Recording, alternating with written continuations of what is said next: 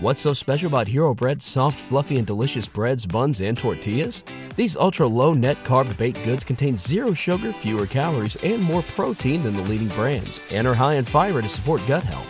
Shop now at Hero.co. Welcome to another edition of the Baseball America Prospect Handbook Podcast.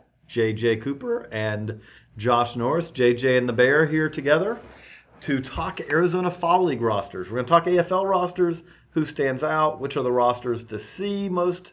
I think there's some pretty clear answers on that. But also after that, I have an interview with Dodgers right-hander Jose De Leon, which he was very good talking about pitching, talking about what it's like to stand in the batter's box and see a 101 mile an hour fastball from Alex Reyes, which he got to do last week. Not so fun. He got to do. More like had to do. Yeah, had to do. He also got to bunt against Alex Reyes, which that's not fun either. No, we'll have forever. So we'll have that a little bit later in the podcast, but we're just going to jump right in. We're looking at the Arizona Fall League rosters were announced today, September 1st. So we got 40-man roster expansion to September call-ups and Arizona Fall League. A lot going on. So let's start, though. We're just going to jump right in we're going to look team by team, some of the players that stand out, and then we'll kind of look at the overall makeup of the roster. Is this one of the better ones? Is this one of the worst ones? All that. And I will preface by saying, looking at these overall, usually, bad news is these rosters usually get worse before the games start. Nothing against anything. What just happens is some guys usually pull out for injury reasons, and usually the guys that replace them do not equal the guys who get, who are on the roster now but never make it to Arizona. But so we're going to start with Glendale. The Glendale Desert Dogs, coached by Bill Hasselman, Midwest League Great Lakes manager this year. And this team has Dodgers, White Sox, Phillies, Pirates, and Astros on it. We do not know right now who the Dodgers pitchers are for this, which could be pretty interesting because they've got a number of guys who are pretty interesting pitchers. Speaking of Jose De Leon. Right. I think he might go to, if he's got a lot of innings this year, and I think he'd go to Puerto Rico if not, but that's an option. Jarrell Cotton, who again has enough innings, but he'd be another interesting guy. We'll see what they have. And he'd be the second Cotton on this team. That is true. Chris Cotton is there for the Astros. Yes. But so Bear, I will ask you. I think I know the answer to this. Who are you most excited to see when you go out to Arizona on this Desert Dogs Club? The Desert Dogs Club. You'd think I was going to say J.P. Crawford, but you'd be wrong. Because I'm going to do this by guys I haven't seen before. Right, because you've seen J.P. Crawford a lot. Not a lot, but a few times. I want to see Andrew Knapp. Because I haven't seen Andrew Knapp in a while. Yeah, I didn't see that coming at all. I'll be honest, I didn't.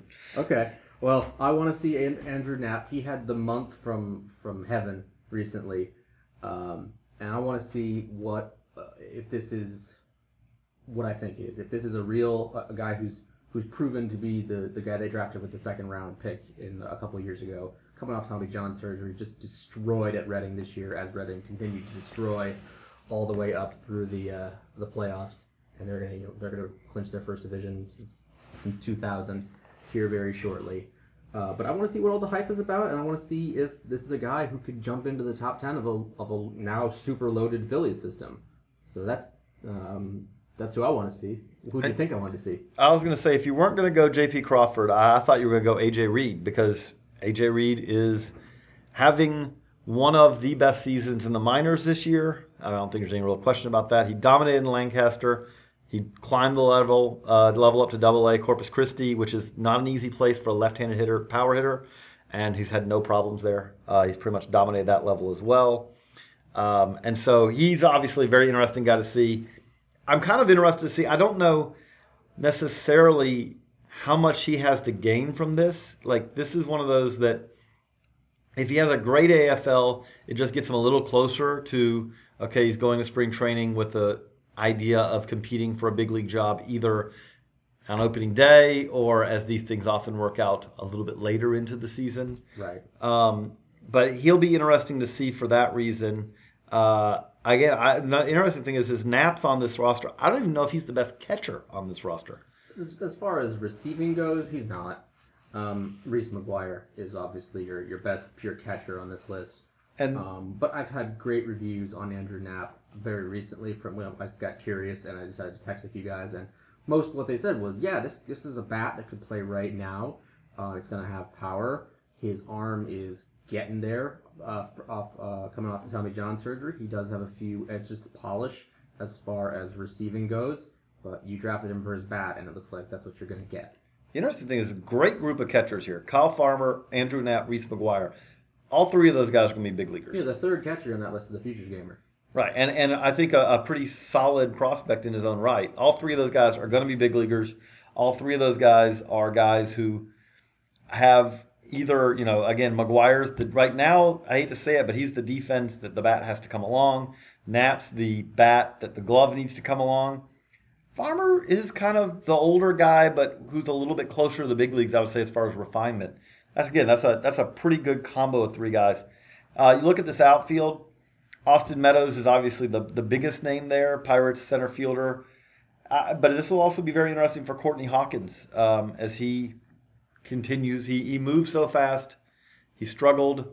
He had a little better start this year. He missed some time, and now this gives him a chance to get some ABs back. Yeah, he's going to hit some balls maybe into the White Sox offices at Camelback Ranch. He's going to break a few windows. I've seen him plenty of times with Winston-Salem. I really want to see if the recognition of breaking balls has improved. The approach in general has improved. I mean, from what I saw, that guy's a bad ball hitter or a mistake hitter, and there's a lot of those guys in the minors. We want to see if he can separate himself. The interesting thing is I don't know if the AFL is a good place to find that answer out. It is a good place to test him against velocity, too. It is a good place to test against velocity, but as far as, it's a great place to hit, too. So, and a lot of times the pitchers are a little bit more worn down. No question. But you look at the rest of this roster on the pitching side. There are a couple guys who've been traded in recent years. We saw Nick Pivetta, who was a deadline deal acquisition of the Phillies not so long ago. Tom Windle, who the Phillies picked up last offseason, who moved into be a pretty prominent prospect for them. We talk about what the Phillies acquired at this deadline. What they've also had the last couple of deadlines, these 16 or 17 players they've acquired, is possibly a pretty good bullpen behind, I assume, what's going to wind up being the closer, Ken Giles. I mean, Tom Wendell is a guy who, it sounds like they moved to the bullpen, and he could be better there. The reviews were not great on him as a starter, but if he's in the bullpen throwing in the mid-90s, you got a guy from the left side in the mid-90s with 6'4", 215. That's a weapon to have. Edzubre Ramos is a guy that I ranked at the 30 this year, low to mid-90s with a fastball with a 12-6 hook, who could be a weapon too. At Cardinals Castoff, which is the rare guy, the Cardinals Castoff, who does well. No, that is not the... Not how you want it, not how they draw it up. And Pavetta's gotten really good reviews. Guy in the mid-90s with sink and a feel for a slider. I've heard up to 99 this year. He gotten really good reviews in Carolina League calls. If everything breaks wrong for these guys, they could be excellent bullpen arms. And then another guy who could be a really good bullpen arm, not with the Phillies, is Robinson Leyer, who with the White Sox, who I wrote about earlier this year. He's one of those small guys who can bring it up to 98, 99 with a slider and a changeup. I mean, it's a very common mix you see among these skinny Latino guys. These fastball changeup slider guys, and if one of those doesn't come along, they could be a weapon in the bullpen if they have command. I look at this roster overall. I think this is one of the better rosters we have here. We'll rank them when we're done. But it's not the best. But it's one of the best. Yeah. I mean, you have J.P. Crawford, who's a top 10 prospect. You have Austin Meadows, who's a very solid prospect. A.J. Reed is a very solid prospect who had a great year this year. And then you look on the pitching side, and there's a lot of really pretty impressive pitchers as far as the arms. I mean, and that's without not knowing who the four Dodgers pitchers are going to be. Right. So that could change a lot of things. Right. So we're going to move on to the Mesa Solar Sox. This is the club that has the Angels, the A's, the Cubs, the Marlins, and the Rays. So I will ask you the question again. So Bear, who do you most excited to see here? I'm going to go off the board here again. I'm going to go with Matt Chapman. I saw him a little bit in Team USA? No, Instructs last year. And I like what I saw from him in a very short outing. Very good season this year. He's had an excellent year in the Cal League. His swing is gorgeous. And that's not even his best tool. No, we want to learn what a rail gun is. Yes. Apparently. Great arm. If he gets to show it off. Wilson Contreras. I don't know why I'm skipping your turn, but I am. Wilson Contreras is a guy who popped up at catcher too, who great year. Another guy with a great year on a really prospect-laden Smokies team. They had Billy McKinney, they've had Candelario, they had Schwarber, and this guy's kind of raising his hand in the back of the class, going, "Look at me, look at me!" And here he is in the fall league with Cale Brockmeyer too, his teammate. For me, I'll go a couple other guys. Those are good choices. I agree with those choices. Chad Pinder had a very dominant year in Double-A. Chad Pinder is a guy, shortstop for the A's, who, talking to some scouts who think that maybe he does stay at shortstop. I think there's been a lot of skepticism about that.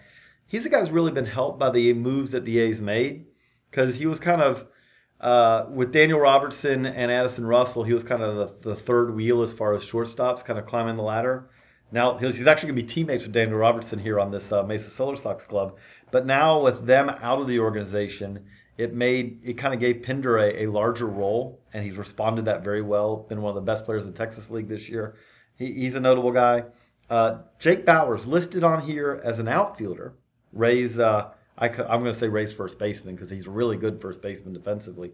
Who, the question's always been how much power is he going to have, but really excellent feel for hit. Really good defender at first base. Kind of an interesting guy from that standpoint. Again, looking at the rest of this, Sean Manaea, new recent pickup, is another guy who came over in the Zobrist deal. He missed some time early in the year. This gives him a chance to get some additional innings.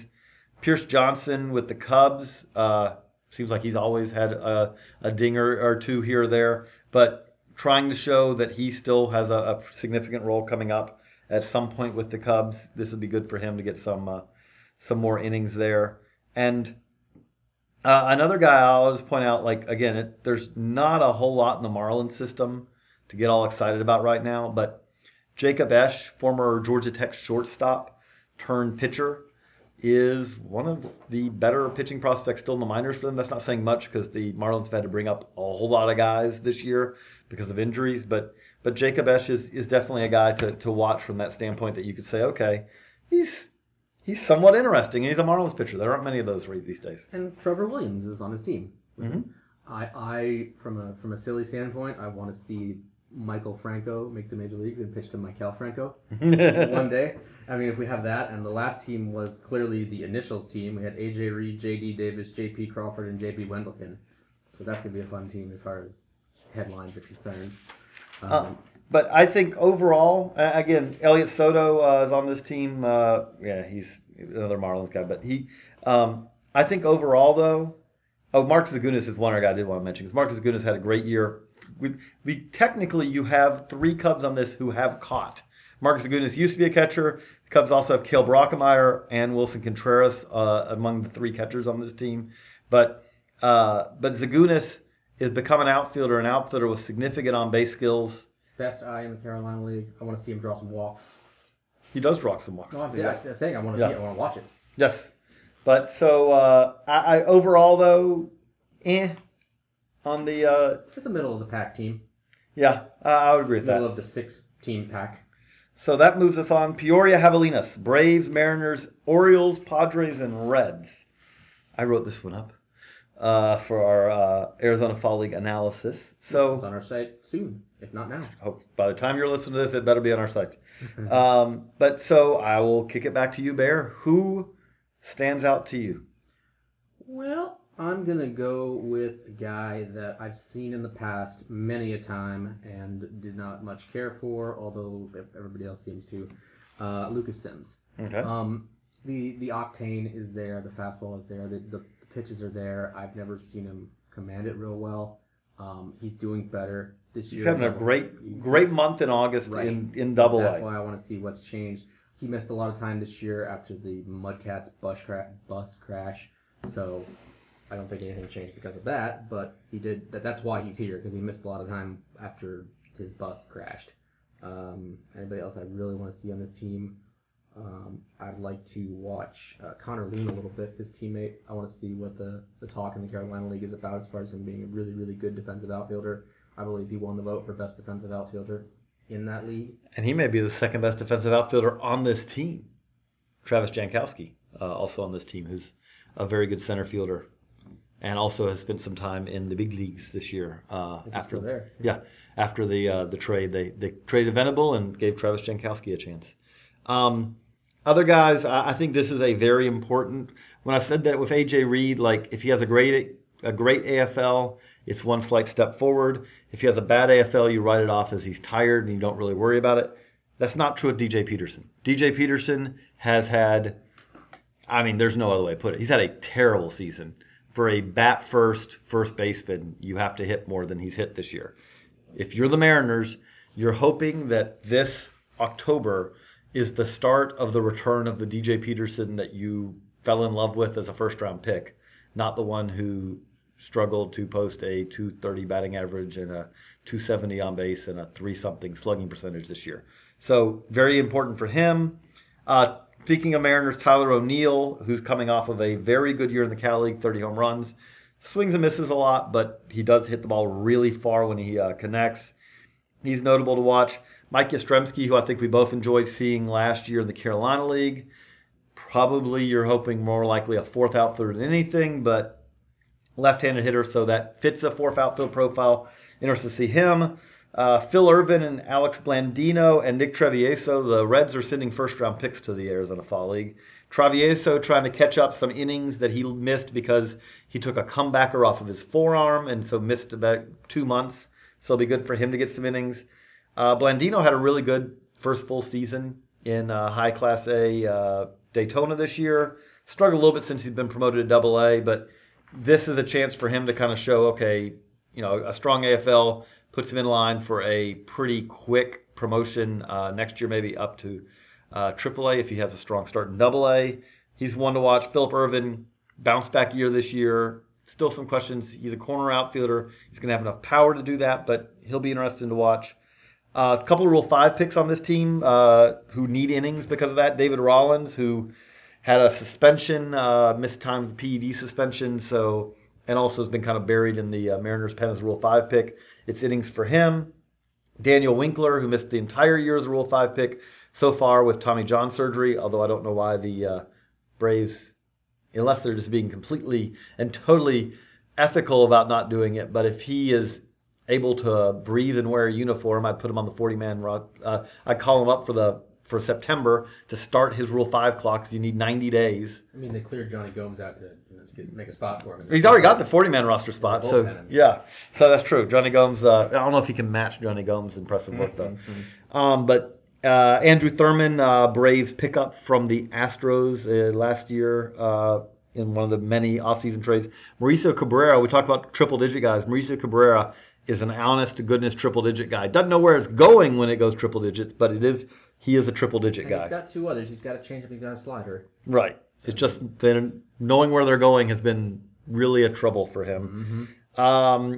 Other guys, Chance Cisco can hit. He needs to work on his defense. This is a great place to do it. When he catches Mauricio Cabrera, who doesn't know where it's going, that'll be a good test for him.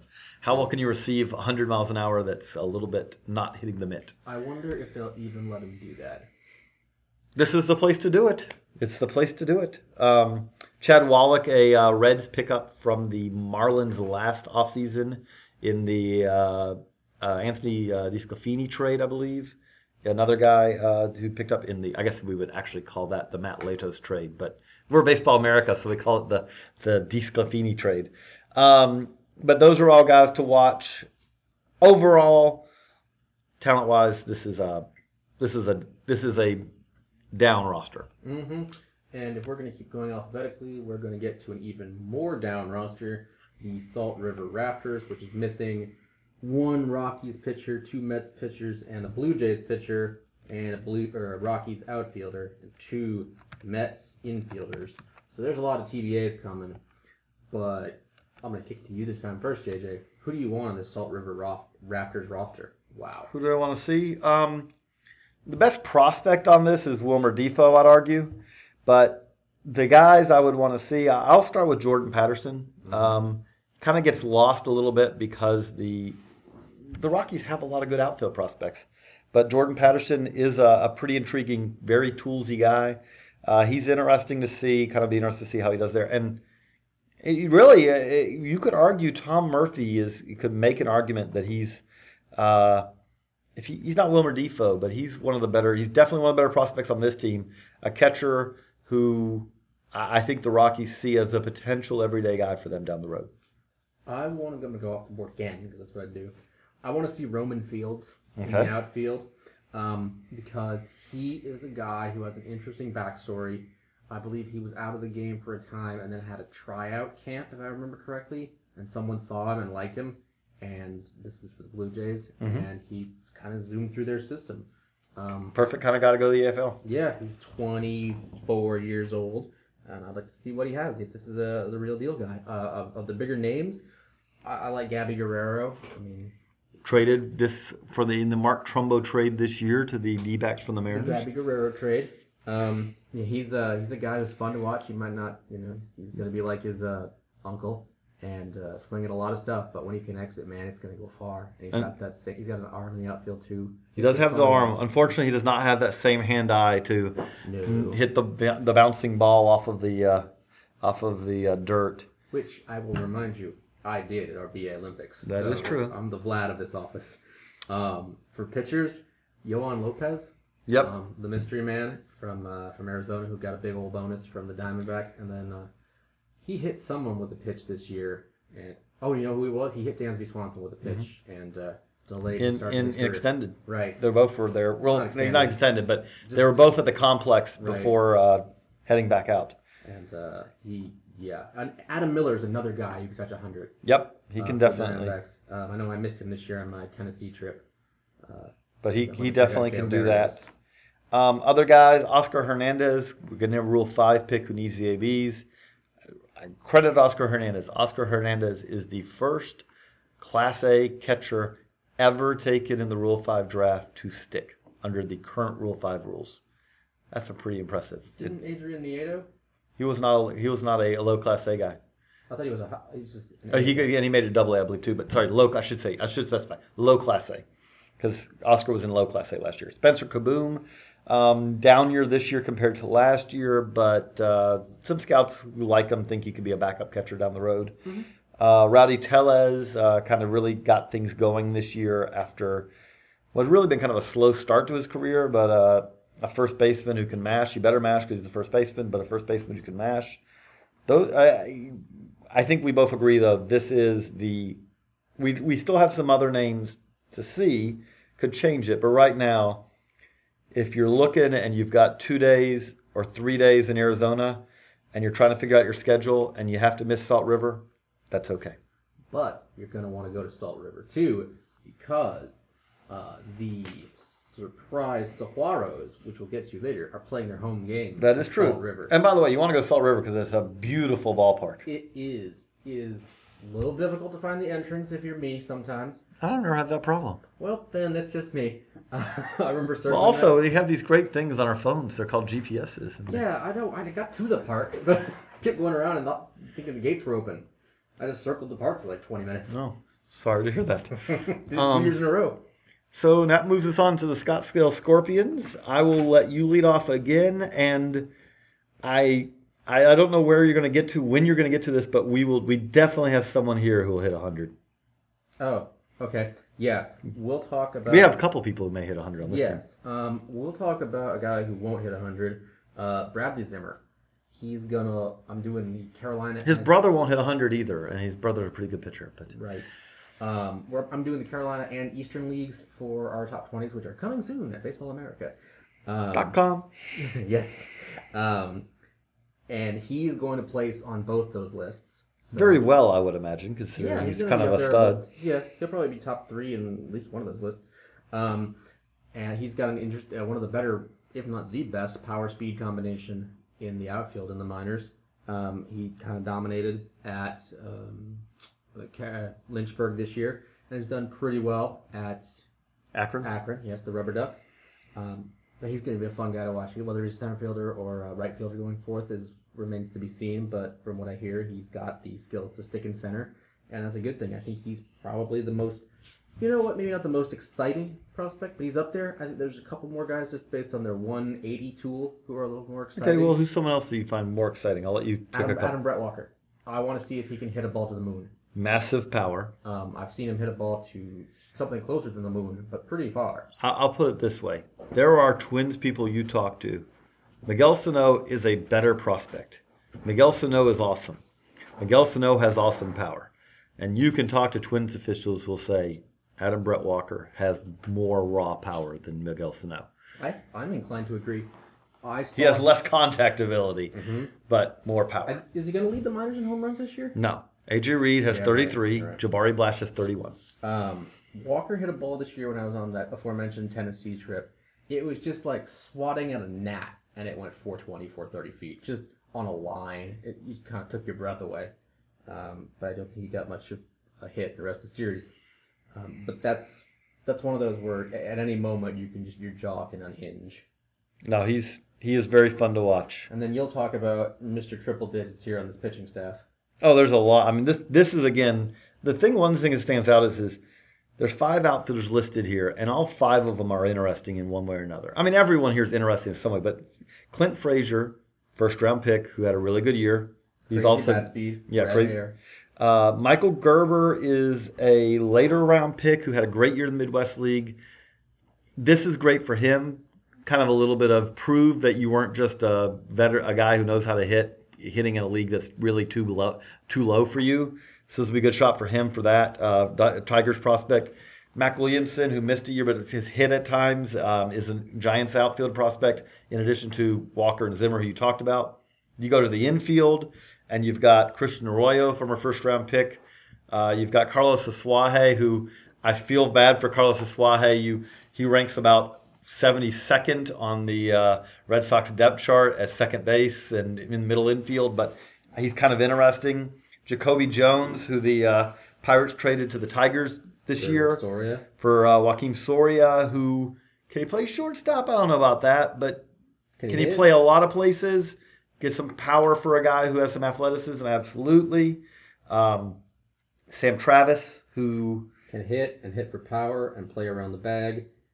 He's a very exciting prospect in that system. Zue Lin, who is about one spot behind Carlos Asuaje on the ever so deep. Yeah, he's 21, but as much as I've seen him, I feel like he should be 40 at this point. Taxi squatter for this, so we won't be seeing him too much. And then that gets us to, okay, if you get to the late innings and you go Nick Birdie followed by Ray Black, it's not going to be fun for, and you really go Jake Reed, Nick Birdie, Ray Black. That's 3 guys. That's 2 guys in Black and Birdie. Black will give you 103 at his best. Birdie will give you 100, 101. Reed will only get to about 98. It's funny, though, like on that staff with Reed and Birdie on twice now, aforementioned Tennessee trip, those 2 weren't the guys who hit triple digits. JT Schwarbois hit 101, I think. Right. The Twins have some guys who can bring it. Birdie had a much better second half. He had to be demoted. Right, and he was the classic thrower, not pitcher. He does seem like he's made some strides, but it'll be worth seeing at this. Ray Black, can he stay healthy? I mean, the one thing, you can look at his day-by-days this year. Last year it was every 3 days. This year he's not even pitching every 3 days a lot of times. It's the concern is just can he be healthy?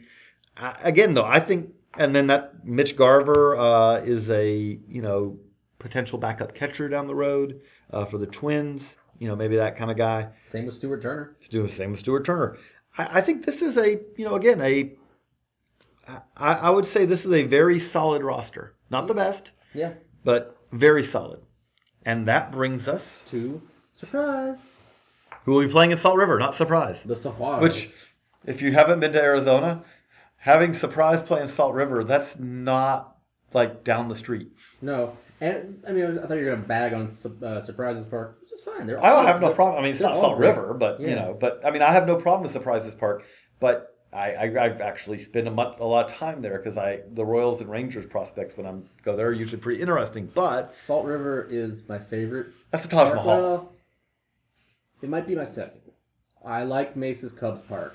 I don't think they're using it unless they've renamed it Sloan Field here. But that's a better one, and for purely video purposes, the batting cages at Salt River give me terrible lens flare, and I always forget it. And then I look at my film, and I get this diamond of light in the middle of all my films. So, and I'm not going to nitpick Salt River anymore. It's really awesome, except for that stinking lens flare. Okay. But let's talk about the players. Yes. So we have a Royals pitcher and 2 Yankees pitchers that are to be announced Right. on this list, but this is the Brewers, Cardinals, Rangers, Royals, Yankees.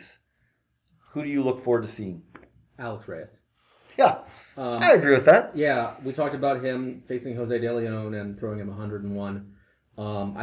He was the first player I went to see as a member of Baseball America. I knew nothing about him. I just knew, oh, look, he's got like an $800,000 bonus or whatever it was to sign. Like, all right, let's go see him at Johnson City in Burlington. And the first inning, he couldn't hit the broadside of a barn. And then the rest of the game, he struck out 8 guys, and I think they were all on 3 pitches. And it was incredible. You know, his fastball, I didn't have a radar gun at that point, so I don't really know what he was hitting. It was a lot. Yeah, it was high, fast. He hit 101 this year a couple times. Well, I think he hit 102 at one point this year. But he's got the nasty curveball and the changeup, and he's one of the few guys in the minors who has true number 1 ace with potential. If everything clicks, he's an absolute monster. I was sharing Alex Reyes breaking ball stories recently with a guy who's seen in the Texas League, and I was telling about the time that I saw him where he got a batter to duck out of the way on back-to-back strikes, and he goes, okay, I saw him where he had a left-handed batter duck out of the way on a strike, which is hard to do when you're a right-handed pitcher with your curveball. Mm-hmm. But he is very fun to watch. It's hard to argue that one. I mean, that's definitely a guy to watch. A lot of interesting names here, though. Number of guys who were recently traded. If you're a Brewers fan and you want to see the much improved Brewers farm system, you get a pretty good chance here because you could go see Josh Hader, left-hander who maybe he ends up being a reliever, but no reason Brewers not to give him a chance to try to start. And if you look at him as he misses bats.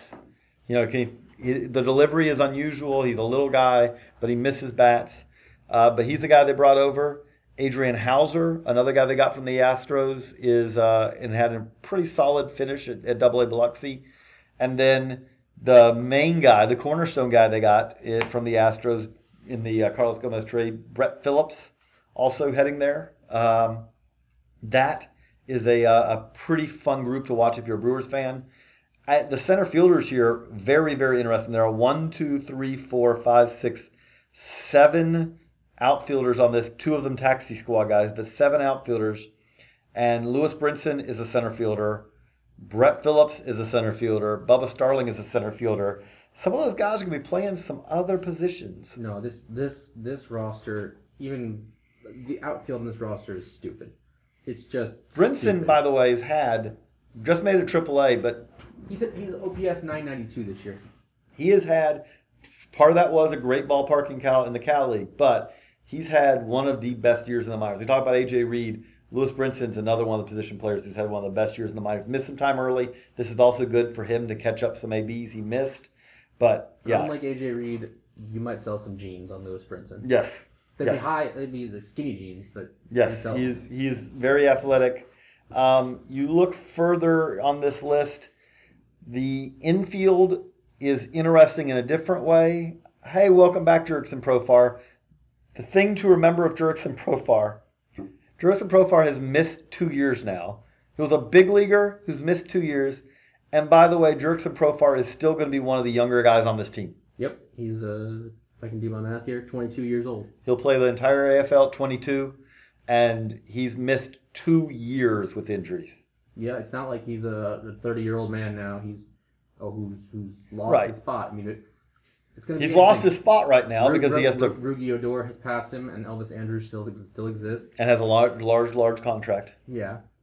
But Tyler Wade, I know, is an interesting guy who. Yep, he's a 20-year-old. He'll turn 21 probably right after the fall league ends, maybe Thanksgiving this year.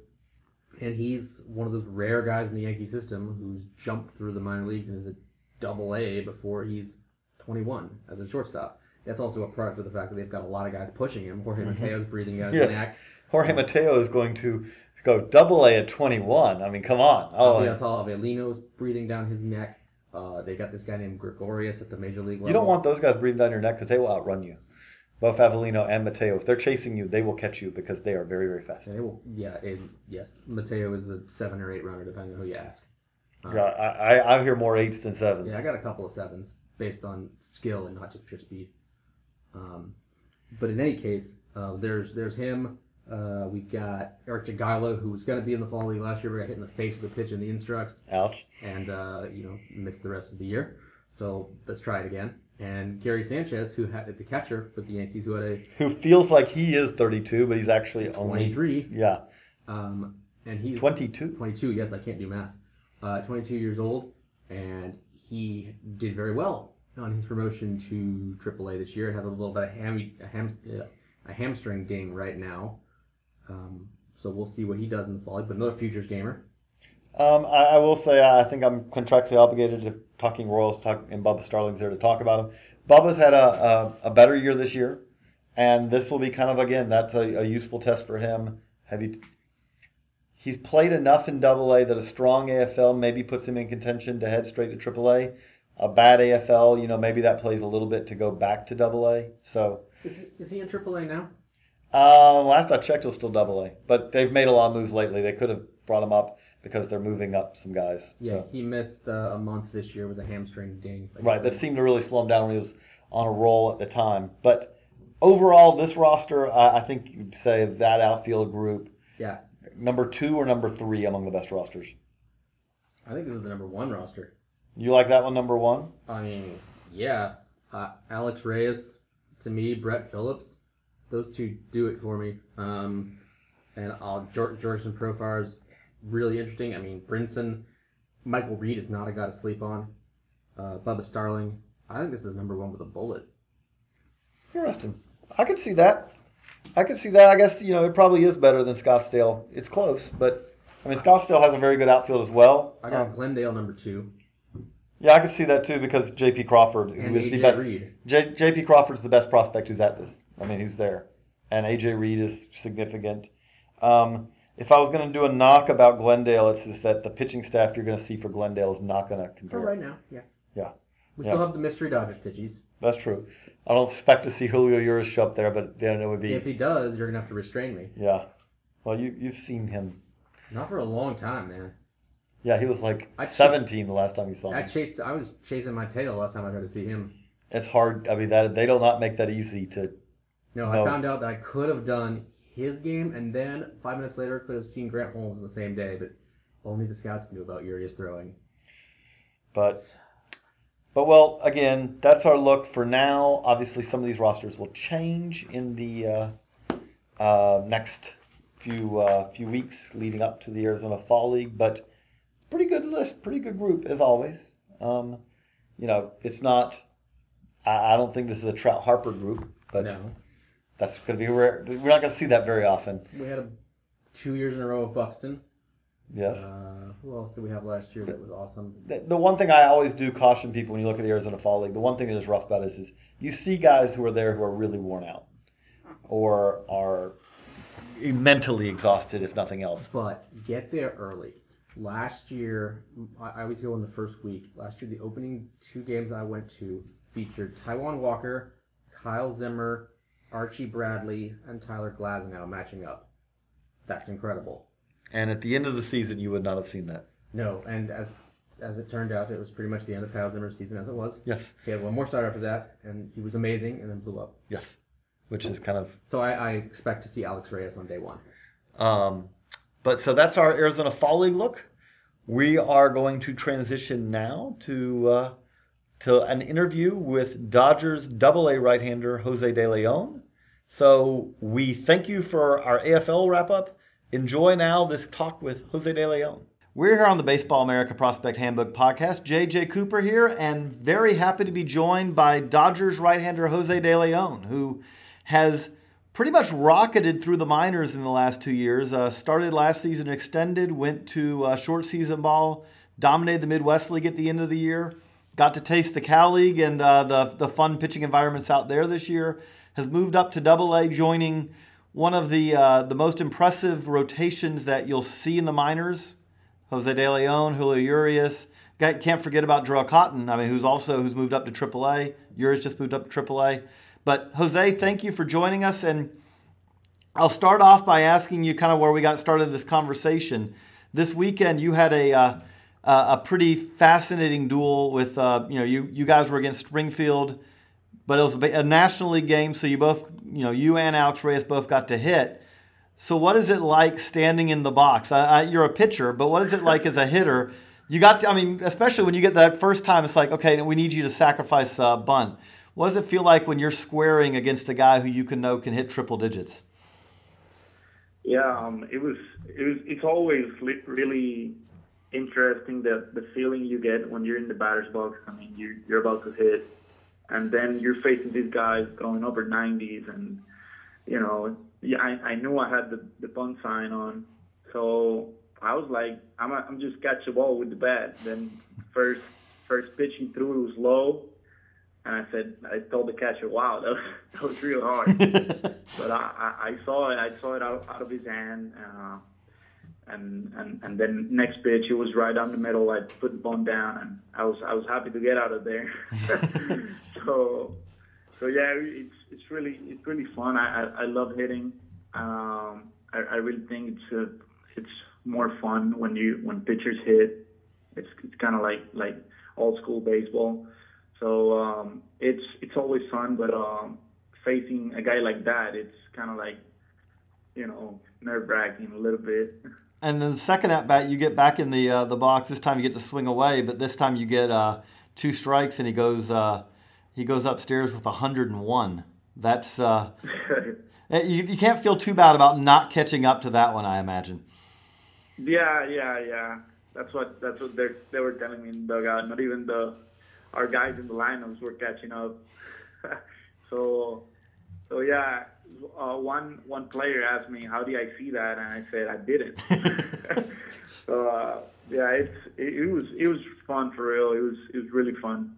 And Alex is a great guy, and he has a bright future ahead. So, like I was telling Matt Herges yesterday, we were talking about like 10 years from now, where you're gonna talk about with your guys, with the guys you faced or how nasty a guy was when you played in AA or AAA, and for sure I will have this at bat in my mind for the rest of my career. And it was fun watching that game. I watched it on MILB TV, and both you guys were doing everything you expect. What's fun with watching you is again, you're just as uncomfortable at bat for guys because you've got the fastball, but then you also have a changeup that it really can just kind of baffle guys. It's a changeup that they describe it, the changeup that you can tell them is coming, and that doesn't really matter that much. Is that pitch kind of always been your pitch, or is that something that's really kind of developed for you in the last couple of years? Well, I had it, but it wasn't my pitch. And last year, I knew I had to work on it because I was relying more on my fastball and my slider. So I knew I had to work on it. So I went to Winter Ball in Puerto Rico and started working on it, and really felt something click there.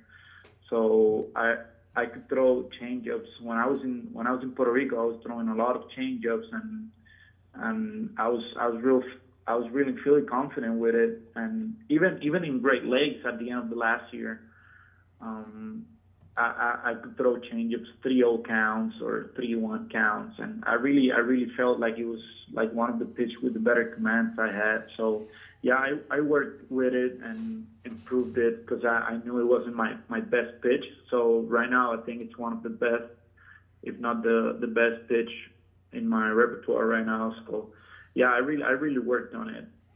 Did you change the grip on it or anything, or was it just that you, as throwing it, you just got the better feel for it? Better feel. I've been throwing this changeup since I was in college, the same one. I don't know, something clicked in my delivery with the changeup, the way my arm got up, and the way I released the ball. I don't know, something just clicked, and it was real fun.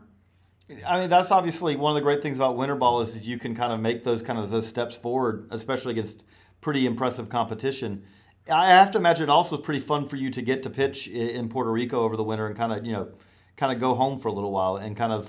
Yeah, it was really fun. Especially it was my first time my family could see me pitch as a professional, and I started the game, the opening day, in the home team I grew up being a fan of, and now I was playing the rivals. So it was pretty fun. I was close to home, and all my family, friends were there. More than 70 people went to the game just to watch me, and it was really fun. It was really fun playing winter ball this offseason. Really helped my development and the way I saw hitters, and I think it was a great experience. And are you planning to go back? Are you hoping to go back this winter, or I know you've got a number of innings this year. Is that something still to be determined? Yeah, my innings are limited, so I still don't know if the Dodgers are gonna let me go. I'm working on it, but it's right now. I'm just focused on finishing strong this season and see where I end up this year, and we go from there. I don't want to be thinking about winter ball when I'm still got a couple games left. Absolutely. Along those lines, we talked about your rotation. You've got a number of guys, you've had a number of teammates this year that have to be pretty fun to watch themselves kind of when you're sitting in a dugout between starts. A guy like, Julio Urias, it's amazing to see what he does at the age he does it. I mean, could you imagine at his age being, kind of thrown into Double-A and kind of being ahead of the hitters that you're facing? It's pretty unreal. That's really, it's unreal. Like you say, it's something you don't see very often, and the way he goes about his business is just off the charts. I always tell Matt Herges, our pitching coach, that it's just stunning the way he handles all these buzz he has around him, and I really look up to him. I tell him every time, like, hey, you're 3 years younger than me, but 4 years younger than me, but I really look up to you because the way you go about your business, and there's no age for a good pitch, so I think it's pretty special. No, and again, it's been a fun staff you guys have had there, because I mean, Jarrell Cotton, who just got bumped up as well, another guy who I know, people usually talk about you and they talk about Urias, but Cotton's a guy we're going to be seeing in the big leagues before too long as well. I kind of feel like. Yeah, I think he's gonna get a shot this year. I hope he does. He's earned it, man. That's one of the hardest working kids I've seen, and when you have that drive, it's gonna pay off.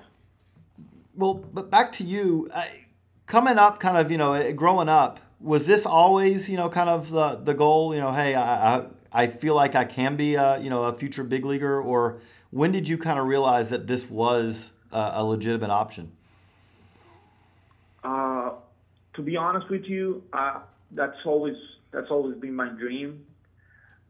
But when I was in college, I saw it so far from happening. Because I remember filling out the scouts questionnaires and like, where do you see yourself in 10 years? And I was like, man, 10 years, I gotta say, I gotta be pitching in the big leagues, but I don't know. That seems like a long shot. And it seemed like a long way from there from where you were to there, I imagine. Oh yeah, definitely. And when I signed, I was like another number there. I wasn't like a guy, and I felt like I tell everybody, I felt out of place. I felt like I didn't belong in spring training, and I don't know.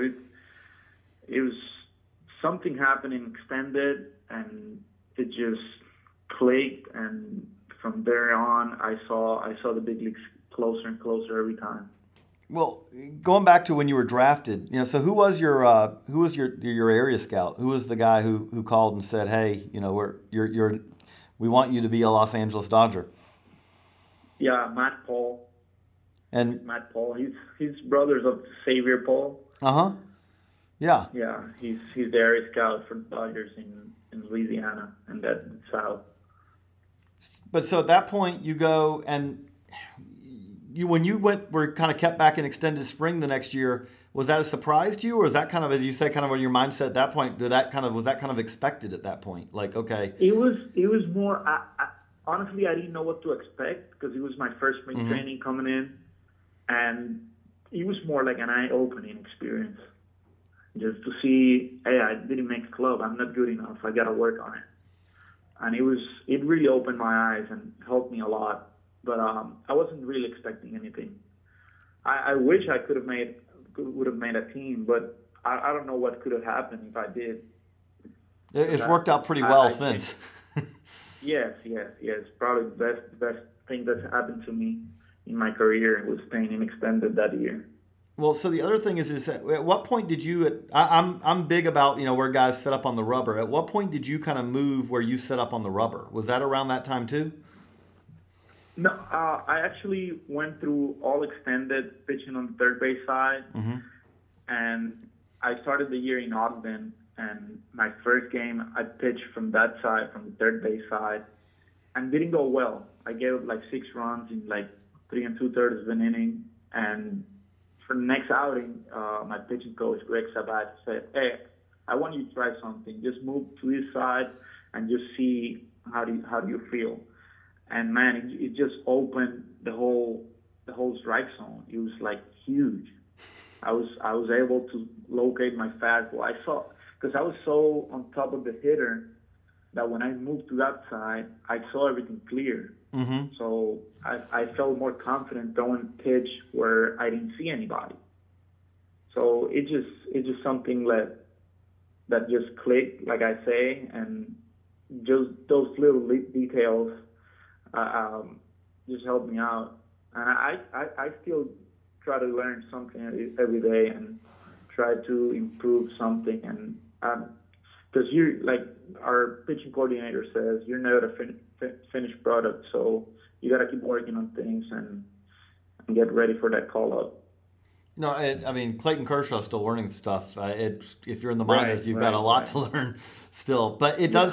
Did it feel like did that outside corner become much more of a viable option? That arm side, once you moved over. I mean, did that kind of open that up a little bit, or did it help with your slider too? Yes, especially to that side, because throwing to the arm side of the plate, it was always easier because I was on that side. Mm-hmm. But it was a little tougher because I was still a little across my body. So when I moved to that side, I was still a little across my body, but it was easier for me to hit that spot in the glove side. So yeah. No.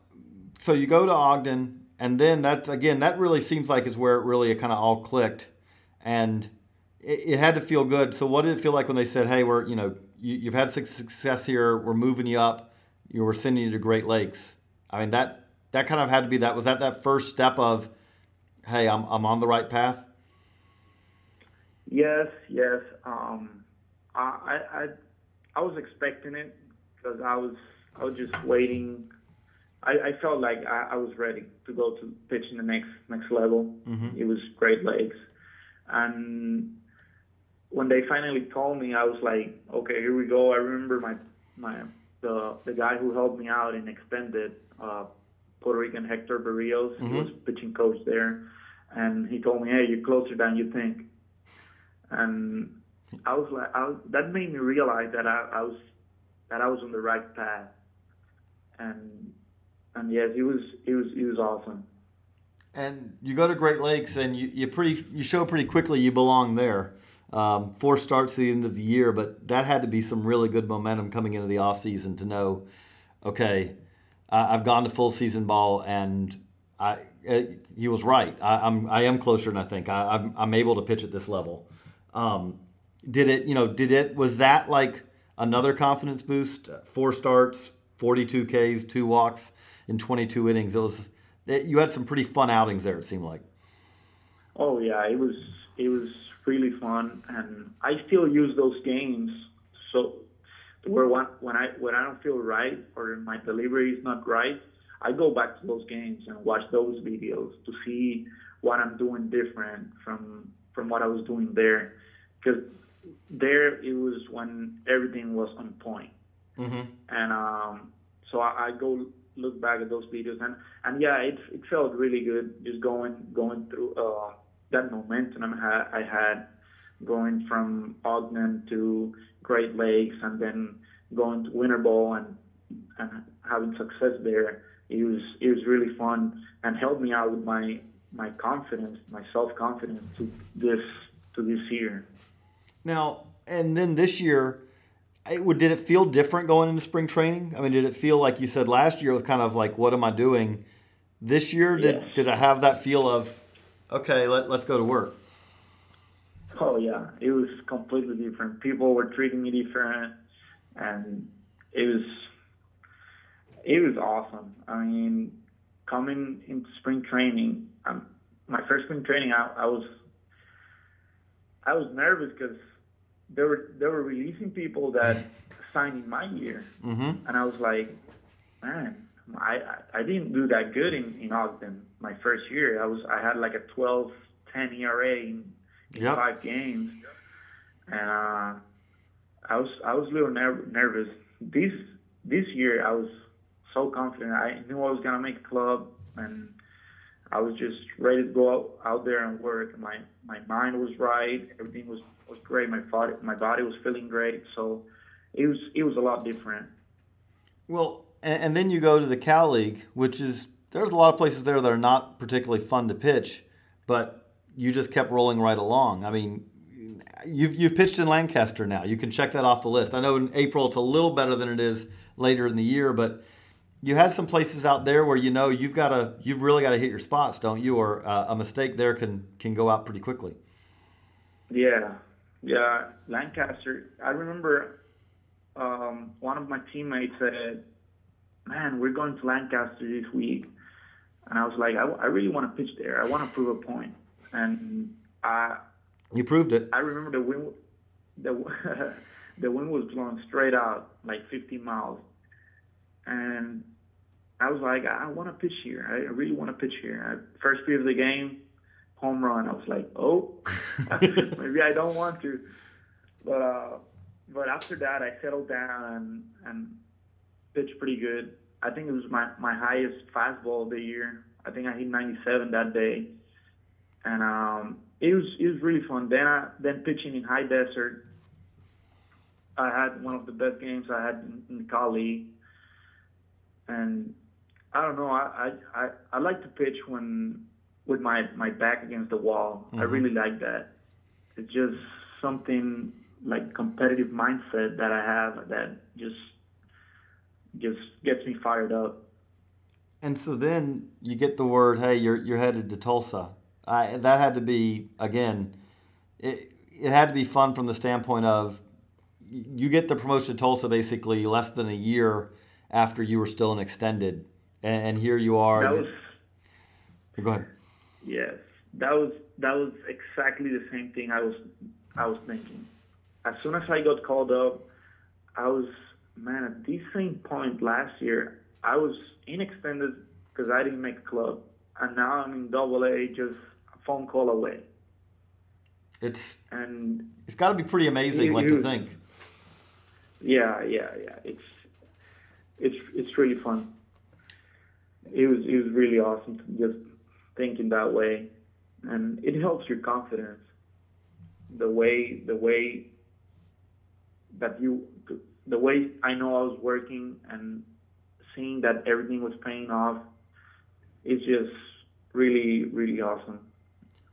So I got to ask you, so in Tulsa, how have you felt about, your first stint in AA? As far as, I mean, obviously not as much stats. I mean, your stats have been pretty impressive, but as far as executing your pitches, as far as doing what you want to do, how has this first year in AA kind of felt?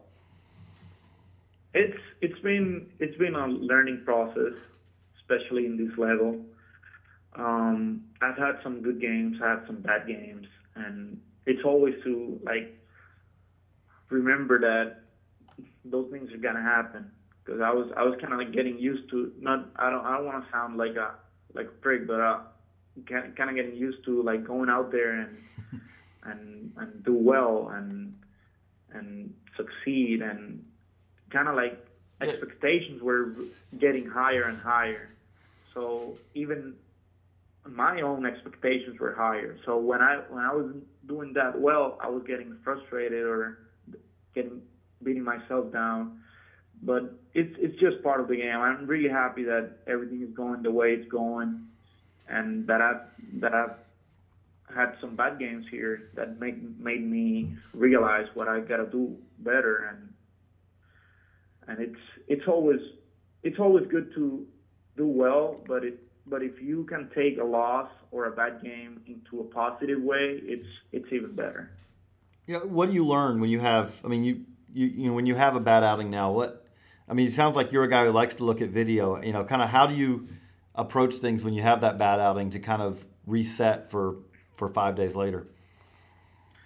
Yeah, I really like to have a short time memory, and I'm not that great of a video looker. It's just when things are going that I feel is going bad, I go look at videos. But if I don't have to, I don't do it. I just try to forget things quick. If I do well, I forget it. Let's work to the next one. And if I do bad, let's forget it. Let's go to the next one. It's all about every fifth day. And yes, I just try to prove a point every time I go out. If I don't, then next time I'll do it. What's that point? What are you trying to prove? That I'm ready to pitch in the big leagues. Do you feel like at this point, you know, if the call came tomorrow and said, hey, we need you in Los Angeles, you feel like you're ready? I think I'm ready. I want to do that, but let's be honest. I don't want to sound like I. Right. No, it's not your choice. It's not your call. It's theirs. Right. But if they call you, you're not going to tell them I can't do it. Oh no. Yeah, I would love to get that chance, and I still got another game. I'm pitching Thursday, so yes, I gotta stay. I gotta control what I can control. Mm-hmm. But if I get the chance to pitch in the big league this year, it's gonna be awesome. I would love to, and I think I'm ready. And if not, I just wait for next year. And the thing that also just jumps out, I mean, it's just on your own team. Again, the Texas League has been a pretty amazing league this year. You're facing a whole lot of very impressive hitters, this year. And also just on your own team. I mean, you've had some very impressive guys on your team. But I guess I'll ask you with that. Who are the guys who've jumped out to you? Who are the guys who've really give you very tough at-bats? Who's someone you're like, okay, that's a guy that 10 years from now, I hope I'm still facing him, and I figure I'll probably still be battling with him in the big leagues? Yeah, the guy who stands out for me is Brett Phillips. He's good. He's been a guy, yeah, he's really good. And he's a great guy too. Let me see who else. I was gonna say you all were talking. Y'all were having a mutual admiration society on Sunday because he was talking about how you have to swing it every the first pitch so you don't get to your changeup, and you're pointing out you hit one out. Well, yeah, it was Lancaster. He was the guy who led off the game, wasn't he? Yeah, that was him. That was him. But and then I faced him in against Corpus in Tulsa, and I threw a first pitch, and he popped it out to first base, and I went to cover first base, and when he was running first, he was like, "Really, changeup?" I was like, "Man, that was a fastball. Are you kidding me? Yeah, I have to worry about it if you think that was a changeup." And then he was like, "No, that was cheese." He was just playing with me. He's a great guy. And one of the things that jumps out with you is like, but you have that belief in that changeup now. You can go back to back with it. You can double up on it and not worry that he may be looking for it. I think I've seen you do that. I've done it. Especially when I throw when I throw a changeup and it's not good, I have more confidence to throw it right back to back. When I don't throw it good, I go back to back if I have to. And I have more confidence than throwing it in another count. You've really got now, because last year the slider was kind of the pitch that was the strikeout pitch. Do you kind of now feel, yes. You get to two strikes, they can't really be sitting on something now, because now the changeup's gotten to that level too. Yeah. That's got to be fun. That's what I've been looking for, to have that. And honestly, my slider hasn't been that great this year, but I'm still working on it, and hopefully next outing I have all 3 pitches working, and that's always fun. So which is more fun? When you strike out a guy with 96 or so up in the zone, or when you strike out a guy who's looking for 96 up in the zone and you basically throw that changeup and he's way, way, way out in front of it? Striking out in general is fun. But I think it's always like when you're a strikeout guy and you have that mentality, striking a guy out with the fastball high, it's always, I don't know, fires you up inside. So before we wrap up, I do have to ask, I've talked to a number of guys who potentially would be on the next Puerto Rican World Baseball Classic team. Is that something that would be, fun to you? I mean, you look at, there is the makings of it was a pretty impressive team last time, but there's the makings of a pretty impressive team there. It's obviously looking way down the road, but when you got guys like, Correa and you, and again, there's a lot of young talent that is kind of coming up. It really feels like that this is a kind of a golden age of baseball for Puerto Rico right now. Is that something that you're pretty proud of? Oh my God, words can describe the feeling we have and the pride we take about our flag in Puerto Rico, and that would be a dream come true, man. Representing my country, having that name on the chest, it would be, I don't know how to explain it, but yeah, it's been great, and I don't think we've had these group of guys coming up since like the 90s when Pudge Rodriguez, Juan Gonzalez, and those guys Roberto Alomar were playing. Yeah. I think Correa and Lindor, and Kike, they're doing. I mean, Eddie Rosario, they're. Javier Baez coming back up today. I mean, it's Javier. Yeah. Barrios. Jose Berrios, Jorge Lopez, Edwin Diaz. Man, it's gonna be real fun just potentially playing the big league with all those guys, and I'm really looking forward for that World Baseball Classic in 2017. Well, the good thing for you is as a pitcher, it's just, okay, just tell me which day to pitch. Figuring out who's going to play shortstop for that team is going to be real fun, because there's there's a whole lot of good shortstops who are, young shortstops who are coming up. But, well, Jose, thanks again for the time. Good luck, obviously, with your last start of the season in Tulsa. But obviously, that may not be the last start of the season. Good luck, with the remainder of the season, and good luck. Again, it's been fun to watch, especially kind of as you said, you're a guy who you had the dream, but at one point the dream seemed oh so far away, and here you are now. It's got to be fun for you and your family to realize that the dream's not that far away now. It is, man. It is. I really appreciate it, and thanks for having me. Thank you. This has been Jose De Leon on the Baseball America podcast. Thanks, and we'll be back in a minute. Thank you, everyone, for joining us on the Baseball America Prospect Handbook podcast. We'll be back again next week.